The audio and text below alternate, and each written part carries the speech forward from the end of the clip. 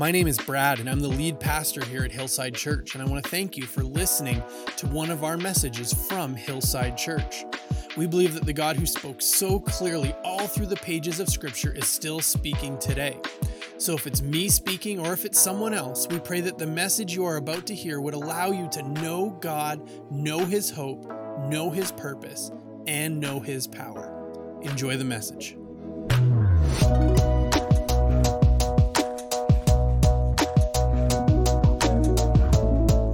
You can turn to John chapter 10 today, or you can turn to Ezekiel chapter 34, although I'm guessing you probably have more ability to turn to John than maybe Ezekiel.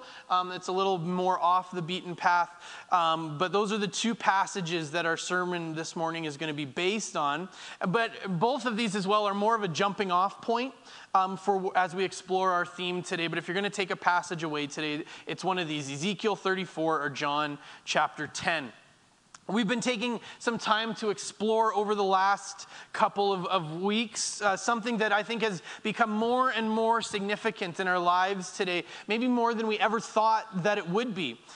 We've been taking some time to try and understand together just what and why this is. What and why is this? What and why is the church? Why is this a thing? What is it? Why do we do it? What has God called it to be? What are we supposed to do? What are we supposed to be? What is this supposed to look like? And it's a question that I think we need answered because I think we've all been forced to confront questions like, well, what exactly is the church? What exactly is my role in church? Why do we do church? And why would we come to church? And I think that we've all been confronted with these kinds of questions as the way that church has needed to be presented has changed over the last 18 months. That suddenly we weren't able to come to church anymore. And now we're able to come to church, but some people have been kind of like not coming to church as much. And we've been looking at how to answer this question through some of the metaphors found in Scripture. We've looked at the church as the body of Christ, the church as the family of God, and the church as the bride of Christ. And next week, we're going to look at the last metaphor for this season together. And we're going to look at probably the metaphor that we've been confronted by the most over the last year and a half. Next week, we're going to talk about the church as a building. And what does it mean that the church is a building? And how do we walk that out as we sometimes can have a building, and at different points over the last little while we haven't. We've had a building, we just haven't been able to use our building. And so what does it look like for the church as a building? But today we're going to answer the question, what is the church? Today we're going to explore the metaphor, the church is a flock. And one thing I want to get out of the way, sometimes we as pastors can be guilty of not always being the best fact checkers when it comes to something that fits really well with what we want to say. That there are stories that I've heard different pastors preach where I've thought, I don't know that that's a true story, but it sure fit well with your sermon. But one of the things that we can talk about, and something that I want to do some correction on today, that I've heard said from the pulpit, and I'm sure you've heard said too, and actually even when I told Shannon what I was talking about today, she said it, because it's something we talk about a lot from the pulpit. But when this metaphor lends itself, when we talk about us being the sheep and Jesus being the shepherd, is the idea that sheep are dumb. Sheep aren't dumb. Sheep are not dumb. They're actually somewhat smart animals with pretty good memory, and they've got good recognition skills. They may not seem very smart because they can be very docile. They can be, they're not particularly forceful with their will, but they're not dumb. But something that I did find as I looked at sheep and their characteristics as I prepared for this time together is that sheep are really like people. Here are some things that I found. Like us, sheep need each other, but they don't always particularly like each other. Sheep can build friendships and stick up for one another. Sheep can feel terribly sad when their friends, the ones that they like, are sent off for slaughter. Like us, young sheep are more prone to risk-taking. Lambs love to climb. They're naturally curious, and that curiosity leads to a lot of accidents. Due to their domestication, it's very doubtful that sheep could ever survive in the wild. I know that's true for me. That I might be somebody that you would call indoorsy. If I was left to my own devices, it wouldn't go very well. They're prone to anxiety when things are uncomfortable for them. They're skittish and they startle easy. They tend to have a nervous disposition, which is why shepherds know to use a soft voice with them. Something that's really interesting that I think many of us probably can identify with, maybe more than we'd like to. They, like us, have learned to do their best to try and hide their pain. They've learned that the more pain they show, the more likely they are to get eaten. And so they hide their pain. And like us, they have a bent to following other sheep that can get them into a lot of trouble. If one sheep starts to go one way, it's common for the other sheep to follow, even if it's not always a great idea, and even if they don't know why. But somebody started going somewhere, and so I'm going too. So I would say sheep are not stupid. Sheep are just a lot like us. Now, I don't know what it says that we think about us, that when we look at sheep, we say they're stupid, when they're just a lot like us, that maybe that you see a little bit more than you'd like to of yourself, and not you specifically, but we as people, we see a little bit more than we're comfortable with in sheep, and we go, man, they're stupid, without realizing perhaps what we're saying about ourselves. But the more we understand sheep, the more we understand why the role of a shepherd is so important.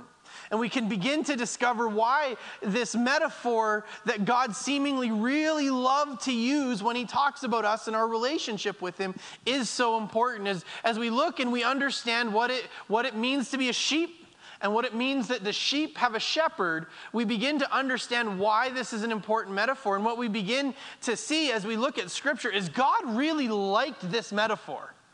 That there are some metaphors that God comes back to time and again. We talked about us being a family and that we are the children of God. And that's a place that God comes back to again and again and again and again in Scripture. And another thing that God comes back to again and again and again and again is this idea that he is the shepherd and we are the sheep, that he is the good shepherd, that we are his flock. This is a metaphor that begins, and you can see it all the way in the Old Testament, and it passes all the way through to the New Testament.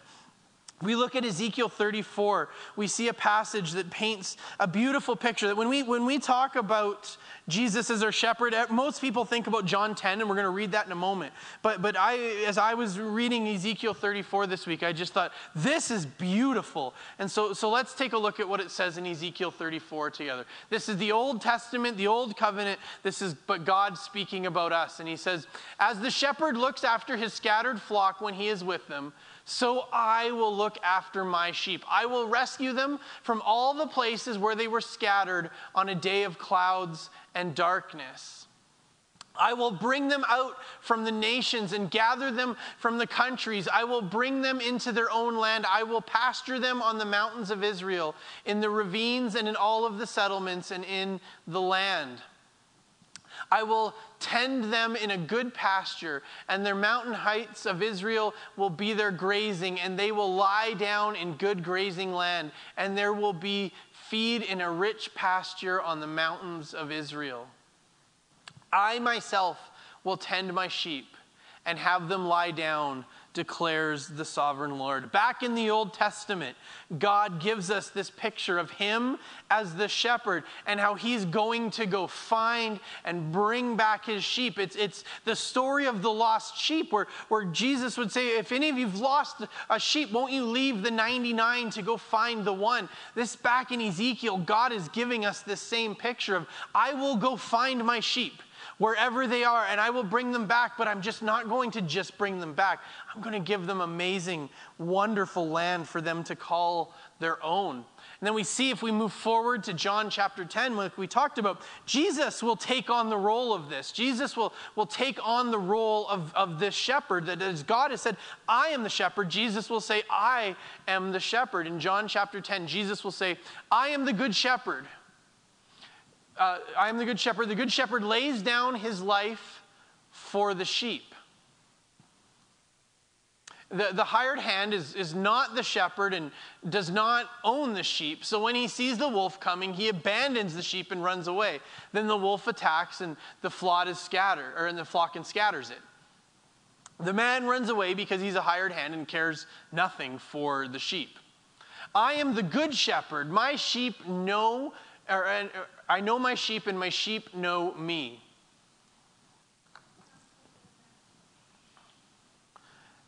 And then he will say, just as the Father knows me and I know the Father, I lay down my life for the sheep.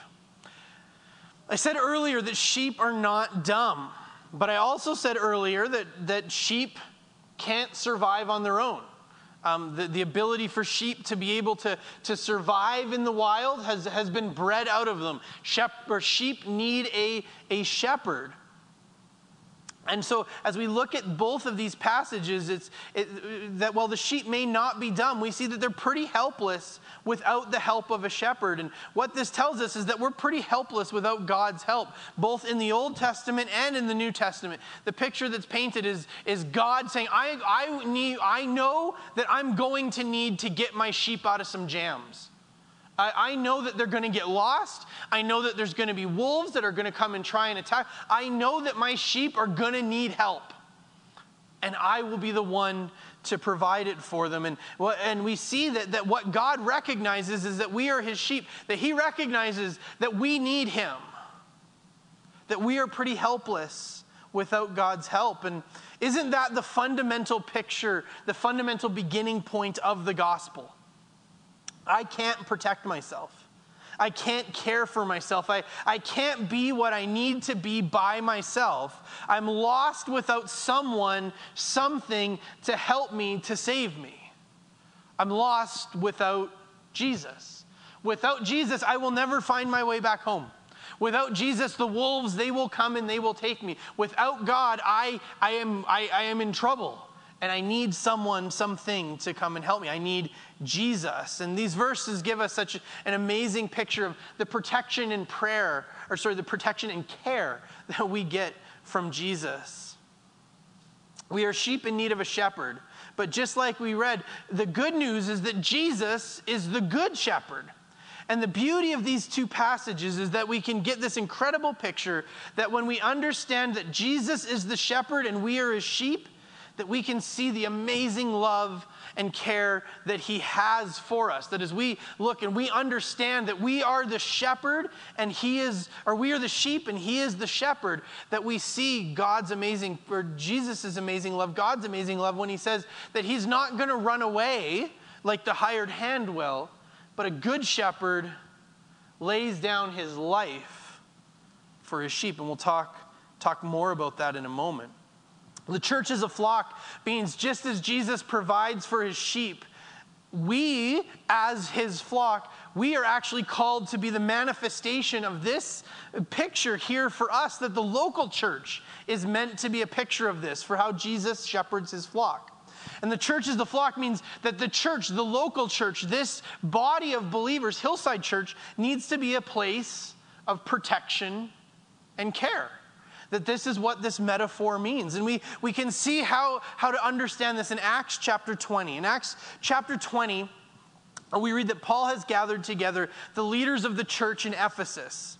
Now, sometimes, and this is a little bit of a diversion here, but I think it's important for us to understand this a little bit. Sometimes when we read about the church in Ephesus, when we read about the idea of that, we can have the tendency to sort of think of churches like today, just back then.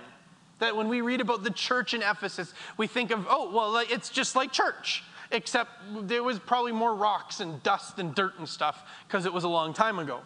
But that's not really how churches were set up and run. See, if you were to talk about the church in Airdrie, you wouldn't necessarily be specifically talking about Hillside Church. That there would be, you would, potentially if I was going to address the church in Airdrie, well, maybe Kingdom City needs to be a part, and Living Springs needs to be a part, and all the other churches in Airdrie. But at the beginning of all of this, when it would talk about the church in Ephesus, it wasn't necessarily referring to all of these different bodies and all of these different churches with different pastors and leaders and different ways of doing things. It wasn't a bunch of different churches led by pastors in each church and the way we think about church today. Instead, it was like one church. And that's why Paul could write a letter to the church in Ephesus, because it wasn't all of these different and distinct churches where he could write about a problem and some of the churches would be like, that ain't us. Because that's not how church operated back then. It was sort of more like it was one church, which is why there was the letters to be able to be written, but it's also like a series of house churches. So it's one church, but different meetings of that one church, if that computes with you, that there wasn't these distinguishable, separate bodies all scattered around the city, is it was one church, but the church would gather together in people's homes and all of that, but it wasn't these separate and distinct bodies. But Paul's gathered together a group of what would have been the pastors, the leaders, the influencers of the church in Ephesus, and he tells them this in Acts chapter 20, verse 28. He says, "Keep watch over yourselves and all of the flock which the Holy Spirit has made you overseers. Be shepherds of the church of God, which he bought with his own blood." Now this doesn't change the fact that Jesus is the good shepherd over one flock. But what it does give us is some insight into how Jesus organized his flock for care and protection. It's by his presence in the middle of these physical individual communities of the church, of which we are a part, we are a flock.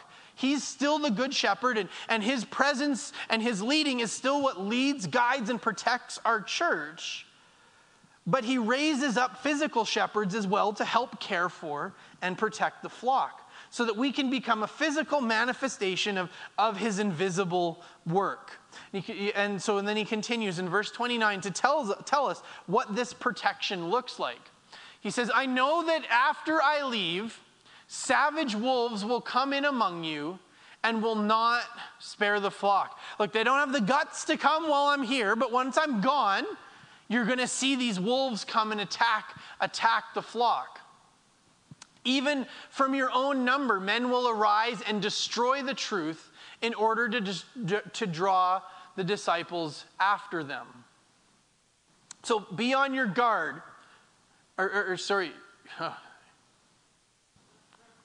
All right, let's see if we can figure. There we go, let's skip to the right verse. So be on your guard. Remember that for 3 years, I never stopped warning each of you night and day with tears. Paul says there's going to come a moment when these wolves are going to come and they are going to attack. And then he says that even from within you. And I have been warning you about this. So don't be surprised when these wolves comes. In other words, God raises up leaders, influencers, pastors in local communities to be a picture of the love and care and protection that he has for his flock, that the church is to be a place of protection, because there's going to come a day when we're going to need to be protected. And there's something that I want to unpack for us, or just for a moment mention to you here, because sometimes we can think of this role of being the shepherd as something that falls simply to me. That I am the shepherd of this flock because I'm the lead pastor, that this is my role that I take on. But that's not exactly how this works. I'm just a sheep. If you were here when we talked about being the body, I said I'm just one part. And while certainly the mantle of the shepherd for the flock does fall on me, it doesn't only fall on me. Because while we are all sheep, we also, as those created in the image of God, full of the Holy Spirit, we may all be sheep, but there are times and seasons where we are shepherds as well. That it's not just there is a shepherd, but as we see in the church of Ephesus, it's not just that Paul called the pastor of the church of Ephesus, but he called people from the churches together and says, keep watch over the flock that the Holy Spirit has given you. This isn't simply a role that we abandon to someone else. See, if you think I am only to be the shepherd here and it's only my job, I've got bad news for you. I am not the good shepherd. I will and I will do my best to be a good shepherd, but I am not the good shepherd. I am just a sheep put inside this role. But there are other sheep. You are another sheep that in our New Testament Spirit-filled church, you have also been given the role of a shepherd to help protect this flock from the wolves that Paul speaks of here. And it's really interesting, and this is kind of where I want to stop for a moment and talk about what Paul had to say here, because I think that there is a word not for this church, although it may be for some in this church, but I think for our church in this moment, in time, in history, in our place where we sit right now. Because it's interesting, because when we think about the church and protection, we usually turn our thoughts to protecting the church from what's out there. From what's outside, the world around us, that we need to be protected from what the world is going to throw at us. But that's not the place that Paul says we need protection from. The thing that Paul highlights is not, you need to make sure that you're protected because there's wolves out there in the world, and those wolves are going to come and get you. Paul says it's from wolves, but it's not the wolves in the world. He talks about how the wolves are going to come up from among us, from among the church. Often, the greatest danger to the church comes from within the church. That oftentimes, the greatest danger that comes to the church is not the world around us. It's things that rise up from within the church. Now, this isn't to say there isn't threats to the church from the world. We can know and we can say the world is just looking for a way to attack our faith. That there is an agenda by many to unhinge our belief in a moral God, because the world we live in does not like to be accountable to any authoritative position. And society today does not like to be told what is right and what is wrong. And we live in a time where people want the right to define that for themselves. This is all true, that there may be an agenda, but that is not the greatest threat facing the church. The world is not the greatest threat facing our church, facing the big C, the church of God. The greatest threat facing the church is that we are making the church easy fodder for them by the way we're being the church. The greatest threat to the church is that we make it easy for them to come against us. When we make it our priority as Christians to not be about Jesus and the gospel, to not be about caring and protecting the sheep, but instead we get caught up in politics. We get caught up in issues and positions. We get caught up in controversies. We get caught up in the world and our place in the world and what is the church and what the church needs to be inside the world. And the church doesn't become about a flock being led by a good shepherd. But we become angry with each other because of how we feel about things. We become disjointed. We lose our unity in love. We become about issues and stances, and we become more about the church and its place in the world than we become about Jesus and his love for the world. That we lose sight of what the church is, and we begin to think of church as this institution that needs to become this protected thing inside the world. And we forget that what we're called to do is to show the love of Jesus to the world. The church gets a bad name, and people are hurt and broken in the wake of the church. Not because we're preaching Christ crucified for our sins and the love of God, but because the church not because of an outside force, but the church from within forgets that what we're here to do is point people to Jesus. Because ultimately, that's what caring for the sheep means, to be pointing people back to Jesus and the gospel of Jesus. The moment the church stops being about this, the moment that we as a church put Jesus and the gospel aside and say, no, we are actually about this, is the moment the sheep are in danger of being devoured by the wolves. The moment we as a church, the local church or the Big C church, the world church, the bride of Christ, lose our focus on Jesus and his sacrifice, and we simply become about messages that say, how can we live our best life right now? How can we live our best life? How can we have our best, but it's not about Jesus? Or we become about politics, but not about pointing to people to Jesus. Or we become about issues and conflicts and where we stand and where we should stand, but not about pointing people to Jesus. Then we've been overtaken by wolves. And this is why it's so important that the church is a place of protection. But it can only be a place of protection if its number one priority is the gospel. Always the gospel. Pointing people to Jesus. And this is why we cannot get caught up in the wars of the world, the battles going on out there between the right and the left, because we're called to point people on both sides to Jesus. That when we make our stance on politics, when we make what's most important about me, that I am a conservative or I am a liberal or I am whatever, and then my faith in Jesus falls somewhere underneath that, we've been eaten by wolves. When we make the church about something other than simply Jesus, we are eaten by wolves, because we are called to point people to Jesus. And if people won't listen to us about Jesus because of the way we've carried on about something else, that something else, my friends, is wrong. If we are ruining our testimony by the way we're being the church, we've been eaten by wolves. You see, we are a fundamentally lost and broken people. More lost and broken than we could ever get our heads around. But the flip side of that is that God loves us more than we could ever hope for.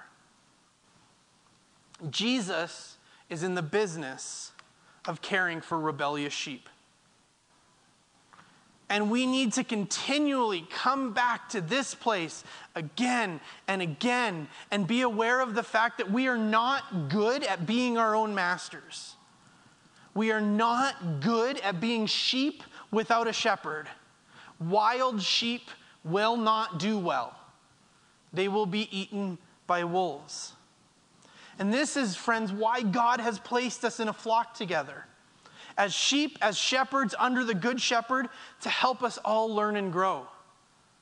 To help us all to be able to be protected from the wolves that would rise up and seek to take our aim and our focus away from God. And this is a beautiful piece of what it means to be part of the body of Christ, the family of God, to be the bride of Christ, that he will protect you, that he will lay down his life for you. We are the sheep of his flock, and he is the good shepherd. To the one holding the needle, to the one holding the knife. Thanks for listening to this message from Hillside Church. I pray that you were blessed by what God had to say in this message. If you would like to connect further with Hillside Church, there are a couple places you can go. hillsideairdrie.ca is our website, and you can find us on Facebook, Instagram, and Twitter at Hillside Airdrie. You can also look us up on YouTube and find all of our messages on Apple Podcasts.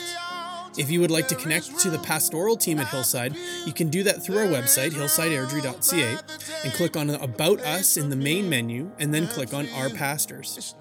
We're so thankful to be able to share the gospel message of Jesus Christ with our community in Airdrie and with you today. At Hillside Church, we are a family, not by blood, but a family that's been bought by blood. And that family includes you. As family we go. Holding the bottle, to the one holding the bag, to the one lost in the vapors of working hard to please fake friends, to the one who seeks acceptance from the fickleness of man. There is room at the cross for you. 'Cause there is room at the altar, there is room at the pew, there is room at the table, a place for me and for you. It's not about being someone else, there's healing in being true. There is room at the cross for you.